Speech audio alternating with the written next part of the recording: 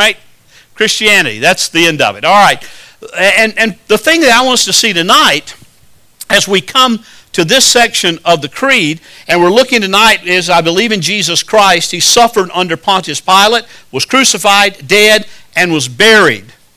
That I want you to see that it's the cross that is the center of that portion of the creed, just as the cross is the center of the Bible.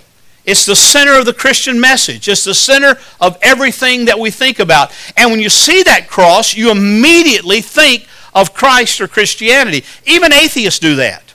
We know that by the fact that if on any given day, anywhere or somewhere in our nation, you will find people going to court to sue about crosses being placed on the side of the road or something. Just a couple of weeks ago, there was a suit filed because crosses had been put up where state troopers had died in the line of duty. And the ACLU and the People for the American Way came in and they sued and they said, we don't want those crosses up there. They are offensive to us. They stand for something that we don't believe in. They stand for something that we don't want to be recognized. And so they fight in court to have those removed. And I'll be honest with you, I find it much more offensive that they fight to have those removed than that they fight to have the Ten Commandments removed. Because the cross is the center of the gospel. The cross is the center of everything we believe. The cross is our brand, if you will. And we have been branded by the cross if we are in Christ. If we are in Christ, the cross, it is everything to us. It is the center of our life. It's the center of our being. Because it was on that cross that so much was accomplished. Listen to the creed again, that one passage that we read the whole thing tonight, but listen to the one that I want us to concentrate on tonight. Last week we looked at the first part of the paragraph, that Jesus Christ was conceived of the Holy Spirit, born of the Virgin Mary, and then tonight, suffered under Pontius Pilate, was crucified, died, and was buried. It's a very simple part of the creed. It's really about 5 thoughts altogether that the writers of this creed 2,000 years ago almost, brought together, but they brought it together to symbolize the most significant event in the life of Christ, the most significant event in redemptive history. If you have your Bibles, turn with me to Mark chapter 15. And I want you to see the roots of what the creed is saying here. I want you to see why it says suffered under Pontius Pilate, crucified, dead, and buried. And beginning in verse 1 of chapter 15, of Mark's Gospel, we see early in the morning the chief priests with the elders and scribes and the whole council immediately held a consultation. And binding Jesus, they led him away and delivered him to Pilate. Now understand, the reason they did that is because under Roman occupation, the Jews had no authority to do anything other than to enact some kind of religious or ecclesiastical penalties. They had no right to imprison. They had no right to certainly not to execution. And so they took him to Pilate, delivered him to Pilate, who was the governor, who was the potentate, the representative of Caesar. Pilate questioned him and said, "Are you the king of the Jews?" And he answered him, "It is as you say." The chief priests began to accuse him harshly. Then Pilate questioned him again, saying, Do you not answer? See how many charges they bring against you?" But Jesus made no further answer. So Pilate was amazed.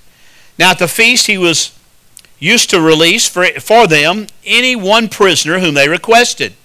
The man named Barabbas had been imprisoned with the insurrectionist who had committed murder in the insurrection. The crowd went up and began asking him to do as he had been accustomed to do for them. And Pilate answered him, saying, "Do you want me to release for you the king of the Jews?" For he was aware that the chief priests had handed him over because of envy. But the chief priests stirred up the crowd and asked him to release Barabbas for them instead. And answering again, Pilate said to them, "Then what shall I do with him whom you call the king of the Jews?" And they shouted back, "Crucify him." And Pilate said to them, "Why? What evil has he done?" But they shouted all the more, "Crucify him." Wishing to satisfy the crowd, Pilate released Barabbas for them. And after having Jesus scourged, that is, beaten, he handed him over to be crucified. Mark goes on to relate how Jesus mocked. and verses 16 through 21, and they dressed him up in purple, put the crown of thorns upon his head, and then the crucifixion. In verse 22, they brought him to the place Golgotha, which is translated place of the skull. They tried to give him wine mixed with myrrh, but he did not take it. And they crucified him and divided up his garments among themselves, casting lots for them to decide what each man should take. It was the third hour when they crucified him. And the inscription of the charge against him read, "The King of the Jews." They crucified two robbers with him, one on his right and one on his left. And the scripture was fulfilled, which says, "And he was numbered with transgressors." It goes on, and down in verse 33 it says, "When the 6th hour came, darkness fell over the whole land until the 9th hour. And at the 9th hour Jesus cried out with a loud voice, my God, why have you forsaken me?" When some of the bystanders heard it, they began saying, "Behold, he is calling for Elijah." And someone ran up and filled a sponge with sour wine and put it on a reed and gave him a drink, saying, let us see whether Elijah will come and take him down." And Jesus uttered a loud cry and breathed his last. And the veil of the temple was torn in two from top to bottom. We talked about that in our Hebrews study on Sunday morning, when the centurion, who was standing right in front of him, saw that he breathed his last. He said, "Truly, this man was the Son of God." Now that is the historical account. That is what took place in a historical setting. And Mark records it for us, and other gospel writers record it for us. As a matter of fact, it is amazing that as you read the Gospels, the disproportionate amount of time that each of the gospel writers spend on the last week of Jesus' life. Jesus lived on the earth for 33 years, give or take a little. His ministry was 3 to 3.5 years long, and yet in all of that time that he lived and that he ministered, most of the gospel writing takes place in the last week of his life, preparing his disciples for the crucifixion that is to come, the crucifixion that comes, and then the things that follow that crucifixion. This portion of the creed talks about that event, that crucifixion event. Later, the creed will talk about his resurrection, and we'll talk about that when we get to it. But tonight, we're focusing on the crucifixion, the burial, the death of Jesus and his suffering. It starts out by saying that he suffered. Isaiah had talked about the suffering servant that was to come in Isaiah 53. Isaiah wrote, "Who has believed our message, and whom has the arm of the Lord been revealed? For he grew up before him like a tender shoot and like a root out of parched ground. He was no stately form or majesty. He has no stately form or majesty that we should look upon him, nor appearance that we should be attracted to him. He was despised and forsaken of men, a man of sorrows and acquainted with grief. And like one from whom men hide their face, he was despised, and we did not esteem him. Surely our griefs he himself bore, and our sorrows he carried. Yet we ourselves esteemed him stricken, smitten of God, and afflicted. But he was pierced through for our transgressions. He was crushed for our iniquities. The chastening for our well-being fell upon him. And by his scourging, by his suffering, we are healed. All of us, like sheep, have gone astray. Each of us has turned to his own way. But the Lord has caused the iniquity of us all to fall on him. There is the suffering that took place in that event. It's exactly what Mark described in what we read, although some of the other gospel writers go into far more detail. There was a suffering, there was a beating, there was a scourging that took place. He was taken, the man who was a sinless Son of God, with no blemish, no sin, no reason to go through that, and he went through it. He suffered physically. We've seen it portrayed so many different ways. Movies throughout the years have portrayed the crucifixion, the death of Christ, and probably none more graphically, maybe too graphically for human consumption, The Passion of the Christ several years ago by Mel Gibson. I mean, the visibleness of his physical sufferings are horrendous. And we really can't even begin to understand them in a clear sort of way. But I want you to understand that his suffering goes far beyond what he suffered physically. As bad as that was, as horrible and horrendous as that was, the physical suffering was nothing compared to his anguish and spiritual suffering that he suffered on that cross. Because here was the one who did not deserve to die, who should have lived without any death at all, he who knew no sin at all, taking our sin upon him, bearing our sin upon his body, carrying our sin to the cross, and receiving on that cross what we should have received for ourselves. I mean, just think about that. He was bearing our punishment. He was bearing our transgressions and bearing the wrath of God that you and I should have been experiencing. That is suffering. That is suffering beyond human comprehension. That is suffering beyond anything that I can ever think about or even imagine. I like the way one of the hymns that we sing regularly talks about it. It says, because the sinless Savior died, my sinful soul is counted free. For God the just was satisfied to look on him and pardon me. I mean, what an indescribable gift. What an unbelievable transaction and exchange, that he who did not deserve death took death to set our sinful souls free. God, who is just and who must deal with sin, has not only remained just, but has become the justifier of you and me, declaring us just, declaring us justified on the basis of what Christ did on the cross. The creed says he suffered, and suffered he did.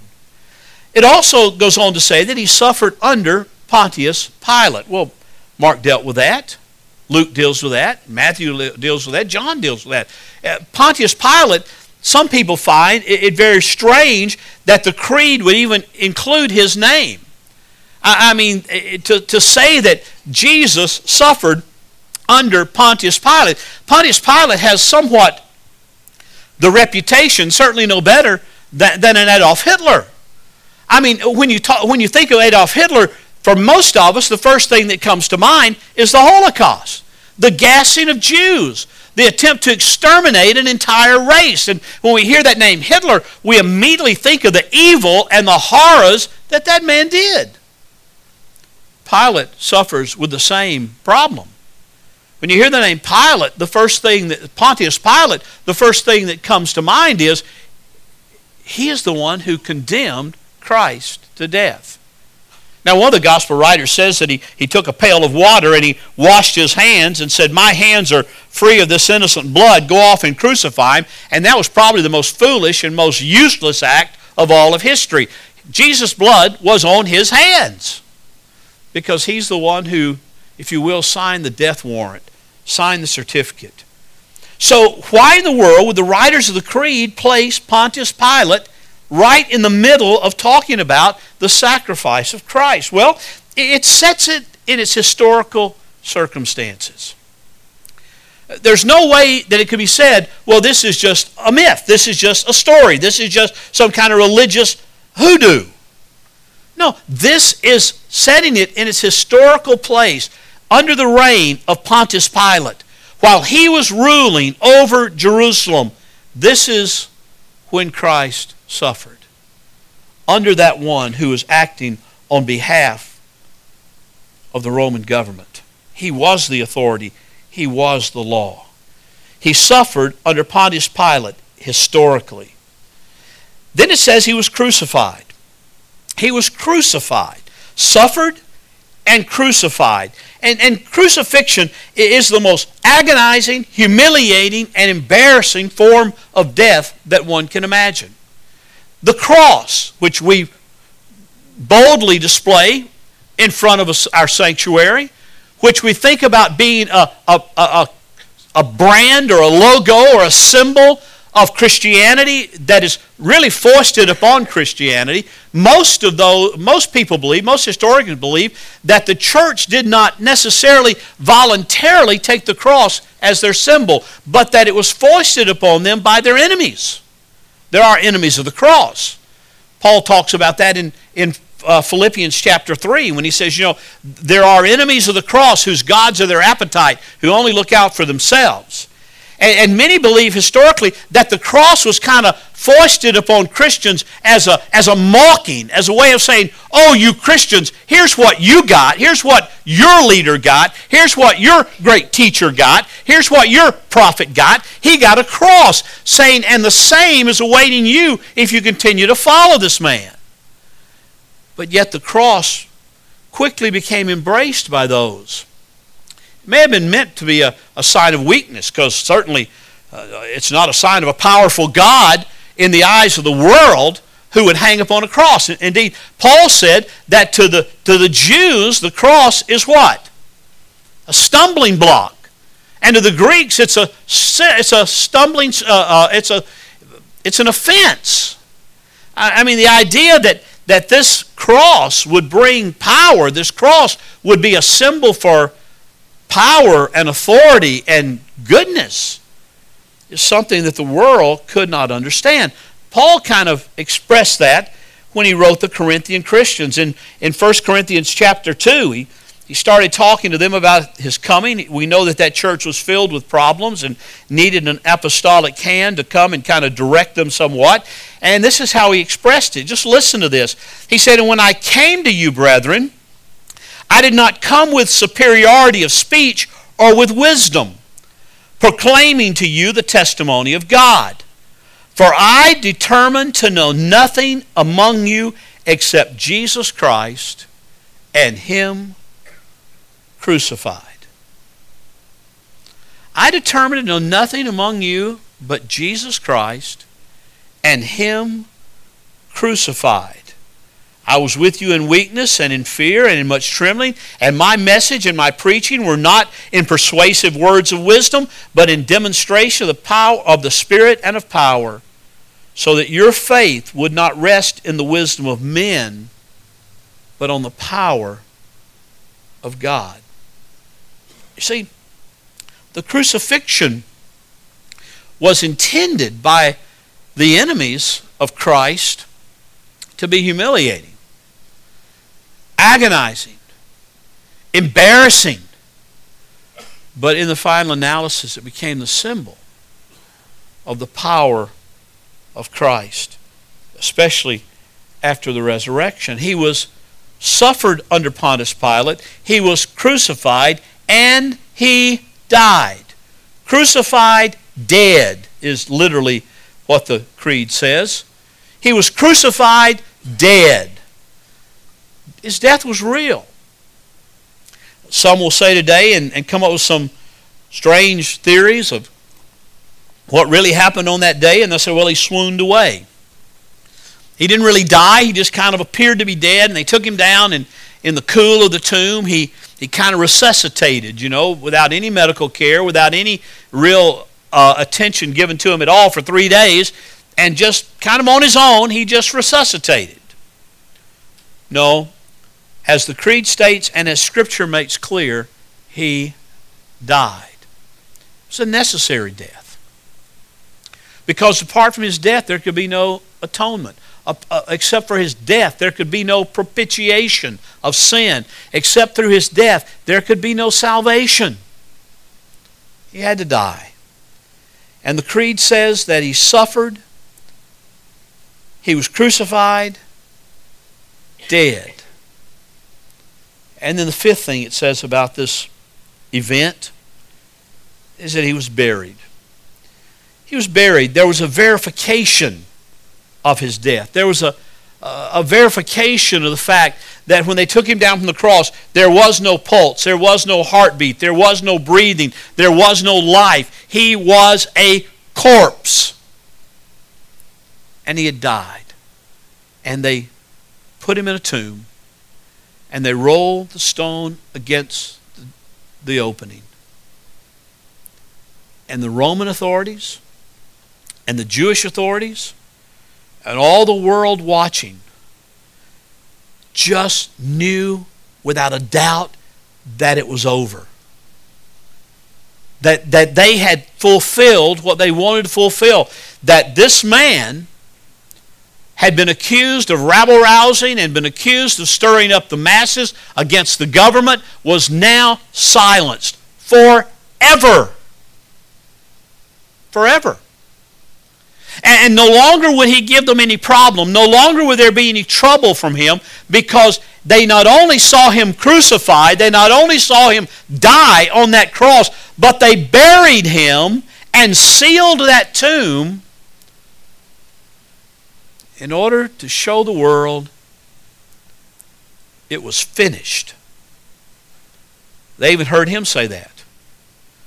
They even heard him on the cross say, "It is finished." And thinking that they were thinking the same thing he was thinking when he said it is finished, they assumed that he just gave up. But what he meant with those words, "it is finished," is that redemption had been accomplished. Salvation was now a reality. A relationship with God that had been broken by sin and by disobedience and by an inability to obey the law, the moral law of God. All of that had now been compensated for, not by man, but by God Himself. When the Creed talks about suffering under Pontius Pilate, crucified, dead, and buried, there is a finality there. There is a determination there. There is a completeness there that you cannot miss. Next week we're going to talk about He descended into hell. No, we won't do that next week. Next week is Labor Day weekend, so we'll do it the next week. But we'll talk about descended into hell. And most people, when they hear that, they go, "Ah!" Well, don't go, "Ah!" yet, till we talk about what it really means. But the point is, in His crucifixion, in His sufferings, even as Isaiah said, and as the gospel writers affirm, and as Paul affirms in his coming to the Corinthians, that He comes in the power of the cross. Not with human wisdom, not with human cleverness, but in the power of the cross. I love the way, and we'll close with this, I love the way Paul puts it in the latter part of 1 Corinthians in chapter 15. Turn there with me. 1 Corinthians 15. Hear these words. "Now I make known to you, brethren, the gospel which I preached to you, which also you received, in which also you stand, by which also you are saved, if you hold fast the word which I preached to you, unless you believed in vain. For I delivered to you," listen to this, very important, "for I delivered to you as of first importance that which I also received, that Christ died for our sins according to the Scriptures." First importance, priority, more important than anything else. Christ died for our sins according to the Scriptures. The Scriptures he's talking about there is Isaiah and the prophets and the psalmists and the law. According to the Scriptures. Verse 4, "And that He," that is Christ, "was buried." He died. And the thing you do with a dead person is you bury them. And He was buried as a verification of that death. And then, as we'll see in a couple of weeks, that He was raised on the third day. Again, notice that phrase, according to the Scriptures. This is not something new. This is not something surprising or something shocking. This is what God has been saying through the generation after generation after generation. This is what it's all about. This is the heart of the gospel. And he appeared to Cephas, then to the 12, and after that he appeared to more than 500 brethren at one time, most of whom remain now, but some have fallen asleep, some have died. And he appeared to James, then to the apostles, and last of all, as one untimely born, he appeared also to me, and that was on the Damascus road. Paul said, listen, in verse 14, well, we'll deal with that next time. We'll get with that later. But the point is, Paul's priority was preaching the cross. We ended those logos on the screen with the cross. I want you to know tonight, we must realize there are enemies of the cross today, and we must stand firm for the cross. Not so much wearing it as a necklace or a lapel pin or cufflinks or some kind of jewelry, but we must stand firm for the cross in our life. That is the center of what we believe. That is the center of our life. That is the center of our power. For apart from the cross, we know no power. Apart from the cross, we have no wisdom. Wisdom of the world sees the cross as foolishness, but we who are in Christ see the cross as the wisdom of God, the power of God, to give us life, to sustain our life, and protect us throughout all of life.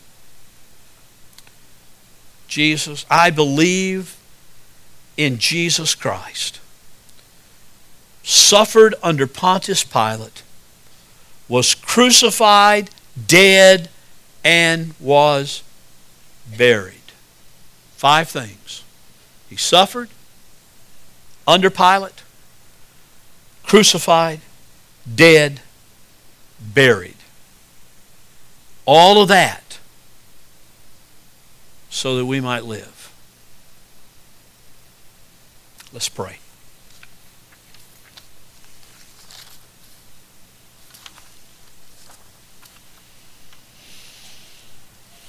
Father, we are grateful to you tonight for the cross. We are grateful to you tonight, Lord, for the suffering that Christ went through that we might live.